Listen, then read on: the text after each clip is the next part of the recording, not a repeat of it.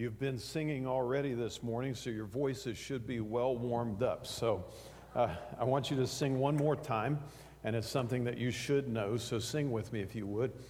Praise God from whom all blessings flow.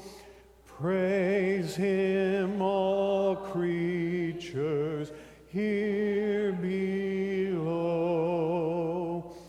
Praise Him above, ye heavenly host.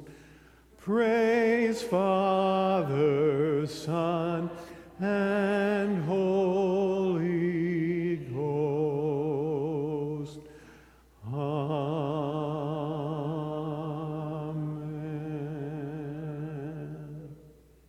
That was actually quite lovely. Who knows what the name of that piece is? Doxology. Doxology is what the name of that piece is. Doxology is a word that comes from two different Greek words, doxa and logia. Doxa means glory. Logia means word or saying or declaration. So a doxology is a word or saying or declaration of the glory of God. And some of the songs that we've been singing this morning already have been doing that very thing, haven't they? We've been singing doxologies all morning. We just finally got around to one that was actually named doxology. When we sing and praise and give glory to God, it is one of the greatest privileges we have as children of God to be able to worship the mighty, awesome God that we've been singing about this morning. And because this is Thanksgiving weekend, I thought it would be good for us this morning to look at a psalm, which is actually a doxology. It's Psalm 100. So if you want to turn to Psalm 100 in your Bible, or on your phone, or on your tablet, or on your abacus, or whatever else you brought with you today. Psalm 100 is where we want to look. And as we look at this, Psalm 100 forms a kind of a doxology, but a very interesting kind of doxology. Now, throughout the Scriptures, we have lots of doxologies.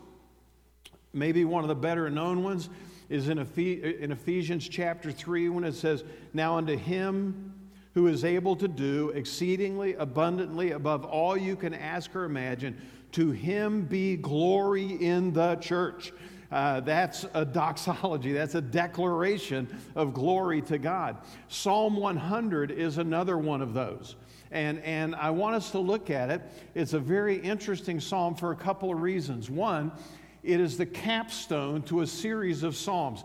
There are several times in the book of Psalms where you have a series of psalms that are linked together either by theme or they're linked together in the worship of Israel. For example, Psalms 120 to 134 are called the songs of ascent. Ascent meaning going up, not assent meaning I agree with. These are songs of ascent, and pilgrims, as they would travel to Jerusalem for the three main feast times of the year, which were Passover, First Fruits, and Tabernacles, they would sing Psalms 120 to 134 as they were going up, as they were ascending to Jerusalem. And so those songs are all gathered together because liturgically, for the worship of Israel, they were very important together. What we have here in Psalm 100 is kind of the capstone of another one of those series of psalms. And it begins in Psalm 93 and runs all the way through 100. And what I would suggest to you, if you think of it in terms of the way we kind of view music today, Psalms 93 through 99 are the verses, and Psalm 100 is the chorus.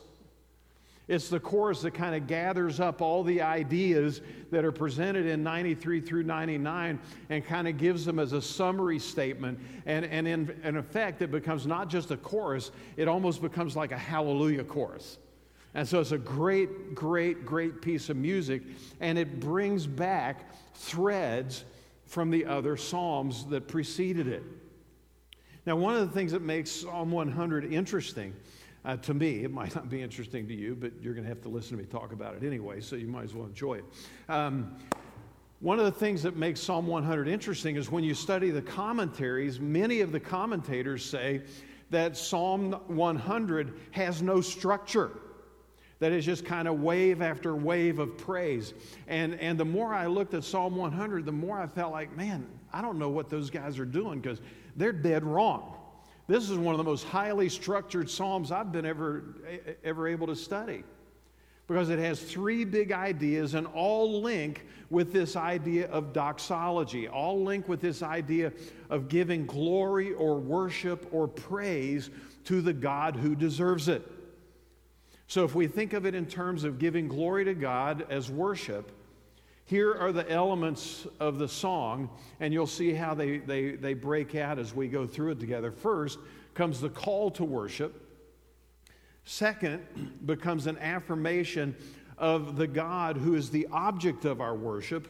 And third are the elements of our worship. So Psalms 93 through 99 just build to kind of this crescendo, and then it all lands in Psalm 100 with a call to worship, an affirmation of the God we worship, and then the instruments or elements of our worship. So look at it with me. It's only 5 verses, so it's not going to take all day to get through. Those of you who want to watch football this afternoon, that's okay. Verses 1 and 2 give us the call to worship. Now, a call to worship is not something that is 100% done in every church in the world today, but it's still done in many, many churches. A call to worship is exactly what the title says that it is. It is inviting people to join in the worship of God. It is an invitation to come and participate in celebrating the glory and worthiness of God.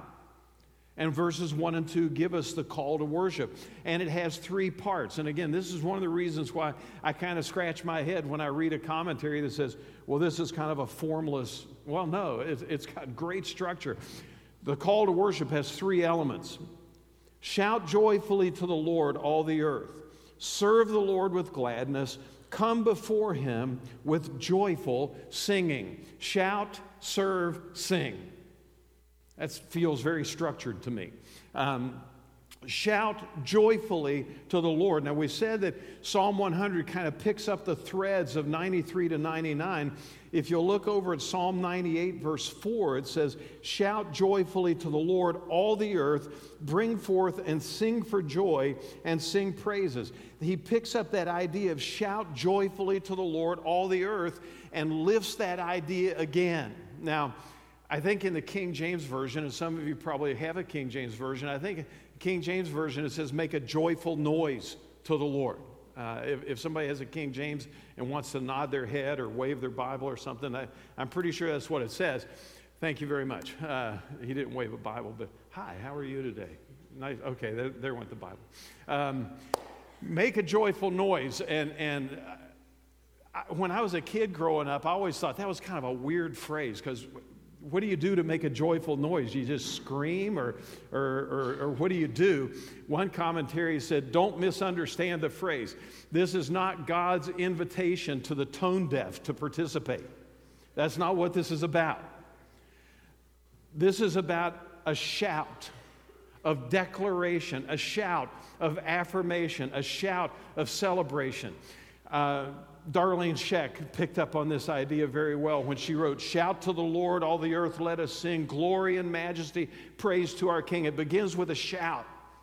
And it's the kind of shout that's referred to when Solomon rose to the throne and replaced his father David. When he went to the throne to become the king of Israel, there was this shout of celebration. Yes, our king is here. Yes, he has taken the throne. Yes, we agree. This is a great thing. Our king has arrived. The reason that's important is because Psalm 2 says a similar kind of shout is going to ring out when Messiah establishes his kingdom on the earth.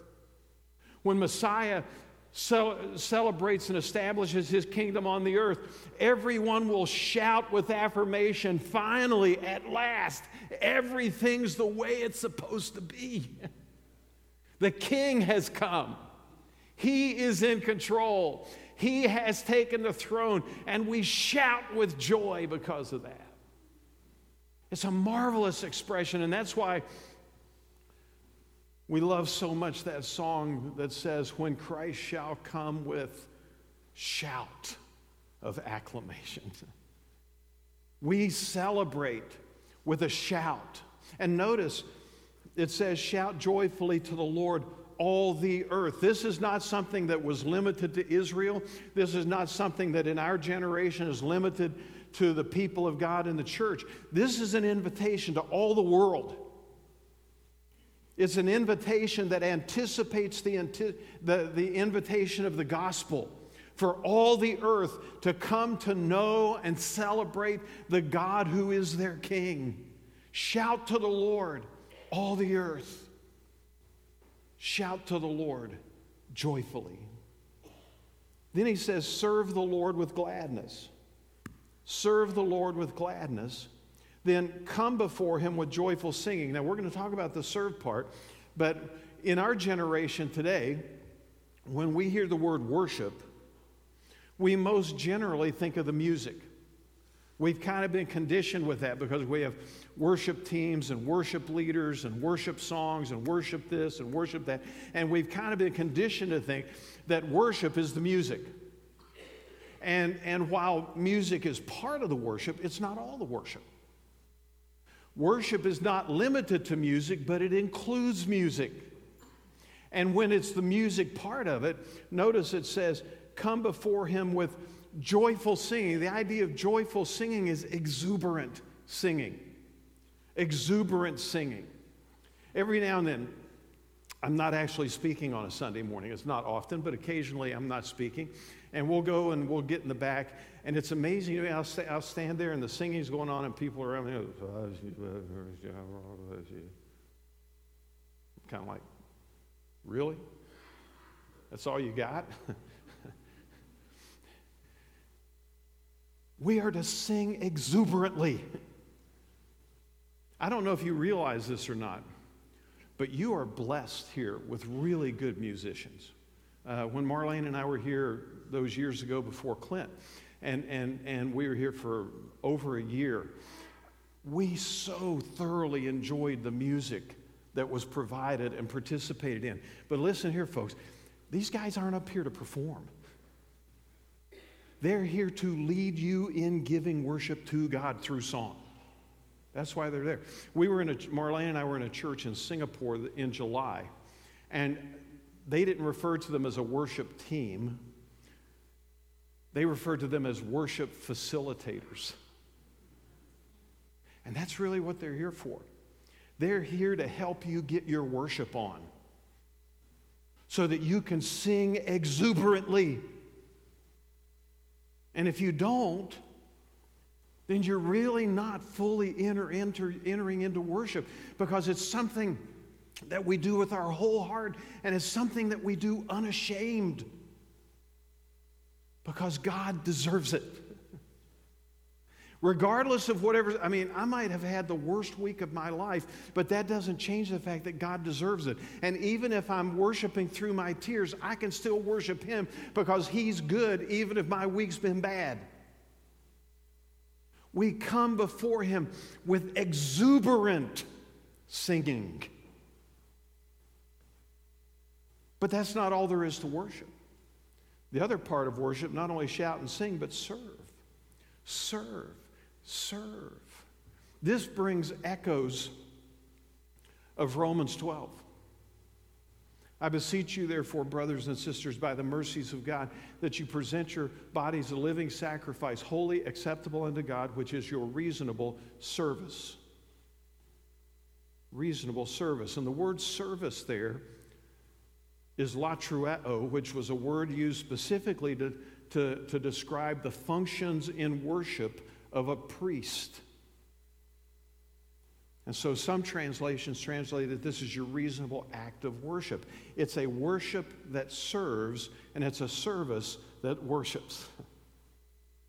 And the implication of that and the idea is that as we serve our God, if we are doing it from a right heart, every act of service we do is an act of worship to God. And every act of worship we do becomes an act of service to God. because worship and service are linked together. And the key element to it is serve the Lord with gladness. With gladness. It shouldn't be a drudgery. It shouldn't be a chore. It shouldn't be just another obligation that I've got to check off my list this week. It should be something that comes out of the same exuberant heart that produces our singing.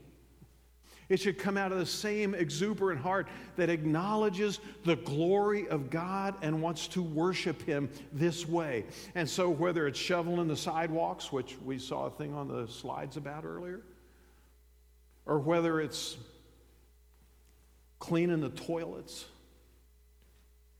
or whether it's being a worship facilitator, or whether it's taking a meal to a friend who's hurting. If it's done with gladness, it becomes an offering to the Lord and an expression of worship. And that makes it all the more enriched, because ultimately, no matter who horizontally may benefit from it, vertically it's for Him. And He deserves it because He's worthy. And He gets the glory. And that makes it a doxology. See? So the call to worship: shout, serve, and sing. And now, who is it that's the object of our worship? And once again, for the non-structured, I don't get it, because once again, there are three pieces. There are three elements to the one who is the object of our worship. Know that the Lord Himself is God. It is He who has made us, and not we ourselves. We are His people and the sheep of His pasture. First of all, know that the Lord Himself is God. And by implication, no one else is. Okay? The Lord Himself is God and no one else is. And there are two things about this that are so important. One is to understand the singularity of our triune God.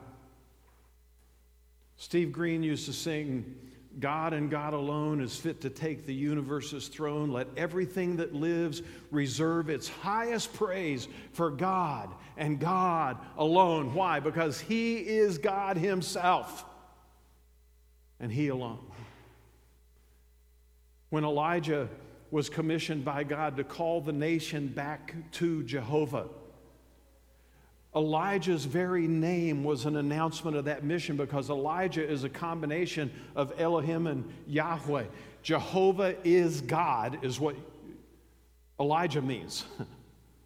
Jehovah is God. And that was what the whole battle of Mount Carmel was about, because on Mount Carmel, what's going on is this.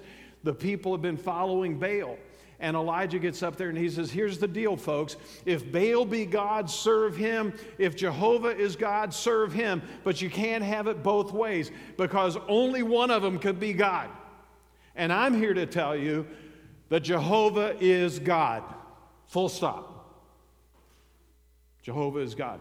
Know that the Lord Himself is God, parenthesis, and no one else is. And maybe the key word there is the word know.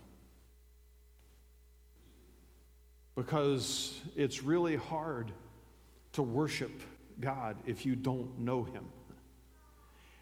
Not only do we need to know some things about Him, we need to know Him. We need to enter into relationship with Him. And that's where the other stuff in this description of the God we worship comes in. Know that the Lord Himself is God. It is He who has made us, and not we ourselves. How do we know He's God? We know He's God because we see the evidence of everything that He's made. I mean, that's Romans 1, right? Romans 1 is all about we see the invisible God by means of the visible things that He has made. We know that He is God because He has brought all things into being, and that includes us. He has made us. He has created us. And oh, by the way, He created us to be in relationship with Him. And that relationship is described in the third part. We are His people. He is our God. We are His people and the sheep of His pasture. Now, all of this is going somewhere. All of this is going somewhere because we see Him as our creator, as our maker, as the one who, Psalm 139 says, formed us in the secret places of the womb and wove us together like His handiwork. It is He who has made us, but He has made us for relationship, and that's why Jesus could say, my sheep hear my voice, and I know them, and they follow me. Why? Because we are His people, and the sheep, the flock of His pasture. Now, where all of this comes together is when Jesus also says in John 10, the good shepherd lays down his life for the sheep. And it was that act of sacrifice on the cross, on our behalf, that made it possible for the relationship with God that we had broken to be made whole again. For us, as John 1 says, to be those who have the authority to be called children of God. How do we have that authority? Because of Jesus' sacrifice on the cross. Because the shepherd became a lamb to rescue the sheep and bring them back to the Father. And all of this ultimately finds its culmination in Revelation 4 and 5. And we don't have time to turn there, but this afternoon I would encourage you to read Revelation chapters 4 and 5. Because what you see there is the scene at the throne of God. The scene at the throne of God. And in Revelation chapter 4, God is worshiped and celebrated and praised for His act of creation. And in Revelation 5, Jesus the Lamb is worshiped and celebrated and praised for His act of redemption. Creation and salvation, creation and salvation. How do we know that God has made us? How do we know that God Himself is the only God? Because He created and because He rescued and brought us into relationship with Himself. And that's why God and God alone is fit to take the universe's throne. That's why everything should reserve its highest praise for God and God alone, because He has made us and He has redeemed us. That's who He is, and that's what He's done. So we sing and we shout and we serve this God of creation and redemption, and then He tells us how it all happens in verses 4 and 5. It begins, enter His gates with thanksgiving and His courts with praise. Those expressions don't mean very much to us. I mean, it sounds kind of like religious blah, blah, blah. You know, it sounds like just poetry. It doesn't sound like it means anything. But to the people of ancient Israel, to the people of first century Israel, these would have been extraordinarily important ideas, because the gates and the courts referred to the area of first the tabernacle and then the temple. First the tabernacle and then the temple. The gates were what allowed you in, and the courts were where you participated in the worship of God.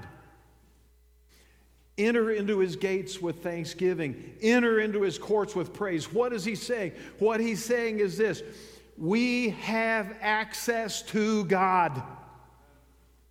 We are welcomed into His presence.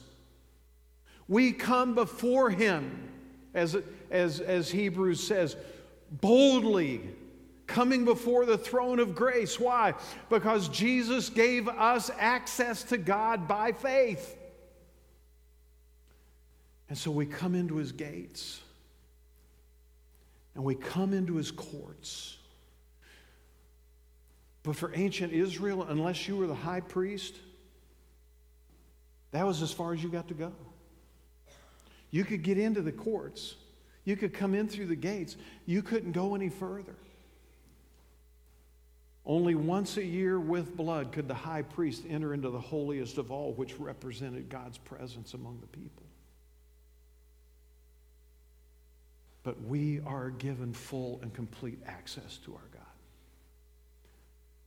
when Jesus was hanging on the cross on our behalf, and he cried out with a loud voice, "It is finished." The Bible tells us that the veil of the temple that held off the holiest of all from access, that kept entrance unavailable, that veil was torn in two. So that through Jesus' sacrifice, through Jesus' victory, through Jesus' salvation, we can now not only enter his gates, we can not only enter his courts, we can enter his presence with our praise and with our worship and with our prayers. We are invited into the presence of the Creator of the universe. And when we come, here's what we do. Give thanks to him and bless his name. And that's not just for a certain Thursday in November or the weekend following it. That's for every day. That's for every day. I mean, if we believe what we say, which I'm not sure we always do, but we need to. If we believe what we say, that God is good all the time God is good, then all the time God is deserving of thanks and blessing. There's never a moment that he does not deserve to be praised. There's never a moment that he does not deserve to be thanked. Listen, in Romans 1, when Paul describes the downward spiral of the human race, he says the turn began downward. When they would not acknowledge him as God, neither were they thankful. The absence of a thankful heart is an indicator of deep spiritual crisis in a person's life. We come and we give thanks and we bless his name. We declare his worthiness. We honor him. We rejoice in him. We celebrate him. And we give thanks to him. October 12th, 1973 was the day that I came to know Christ as my personal Savior. I was a freshman at Liberty. Only it wasn't called Liberty then. It was called Lynchburg Baptist College. Their third entering class, there were about 400 or 450 students. Now there's like 15 gazillion or something. It's changed a little since then. But when I came to Christ, one of the guys in my dorm started discipling me. Now to be totally transparent with you, I had no idea that's what was happening, but that's what he was doing. And he was using all kinds of things. And one of the things he used, because he knew that it would resonate with me, was music. And he introduced me to Andre Crouch. And one of the first songs he introduced me to describes perfectly the heart that Psalm 100 is calling for. Because it says, "How can I say thanks for the things you have done for me? Things so undeserved. Yet you give to prove your love for me. The voices of a million angels could not express my gratitude. All that I am or ever hope to be, I owe it all to thee. To God be the glory. To God be the glory. To God be the glory for the things he has done. With his blood he has saved me. With his power he has raised me. To God be the glory for the things he has done." And by the way, just so that we keep that service piece joined in there, he says, "Just let me live my life, dear Lord. May it be pleasing unto thee. And should I gain any praise, let it go to Calvary." That's a doxology, folks. That's a declaration and affirmation of the glory of the redeeming, rescuing God who made us for relationship with him and who restored us to relationship with him so that we can say, "To God be the glory." for the things he has done. And then it closes. Why do we do all this? What motivates it? For the Lord is good. When I was a kid, I was one of 7 children. And every night at dinner, our parents trained us to join hands, and we would recite together. And some of you know this. God is great, God is good, and we thank him for our food. By his hands our souls are fed. Give us, Lord, our daily bread. Amen. And then we would eat whatever it was. Growing up, going to Sunday school and hearing Bible stories and hearing and seeing all these things, I had a pretty good idea that God was great.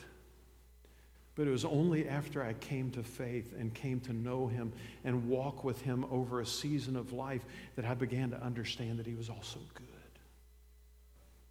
And not only did I come to find out that God is great and that God is good, you know what else I found out? God is greater and God is better than I thought. And so we worship him and we give him glory, for the Lord is good. His mercy is everlasting. His faithfulness to all generations.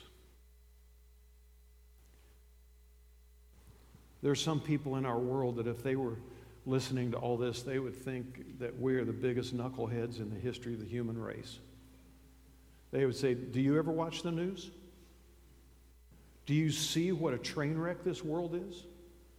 Do you see how fully and completely we're working at going off the rails? Do you understand? And my response to him is, I get it. I understand that this is a world of tears and pain and heartache and grief and sorrow and loss and struggle. I understand that. I understand that.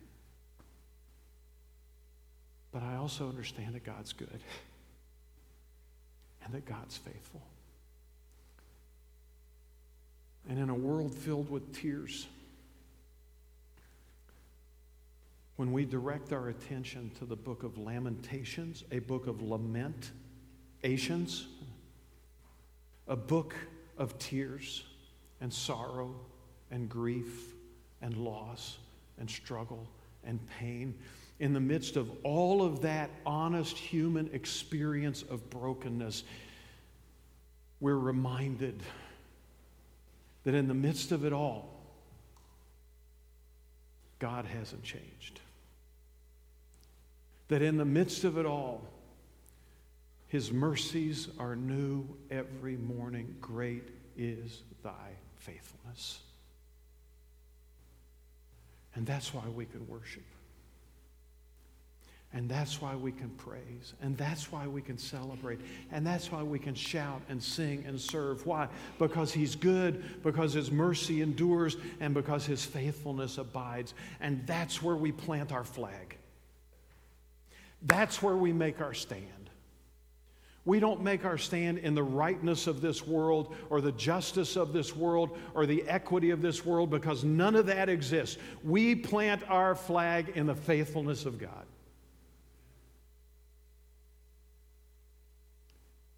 And we say,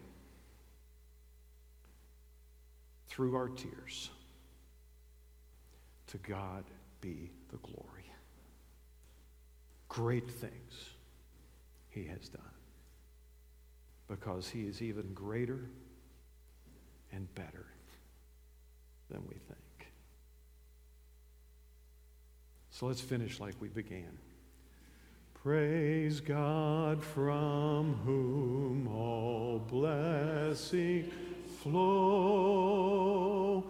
Praise him, all creatures here below. Praise him above, ye heavenly host.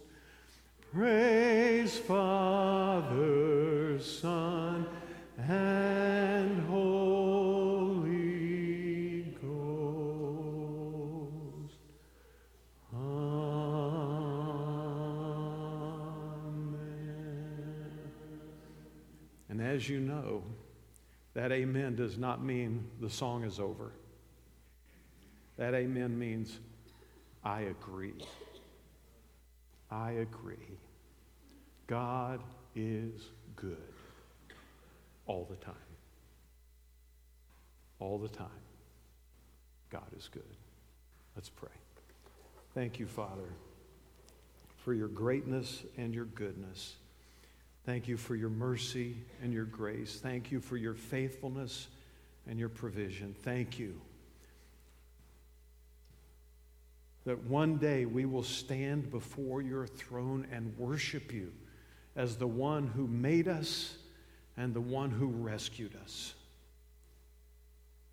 And Father, I pray that in every day we would seek intentionally to discover your fresh mercies.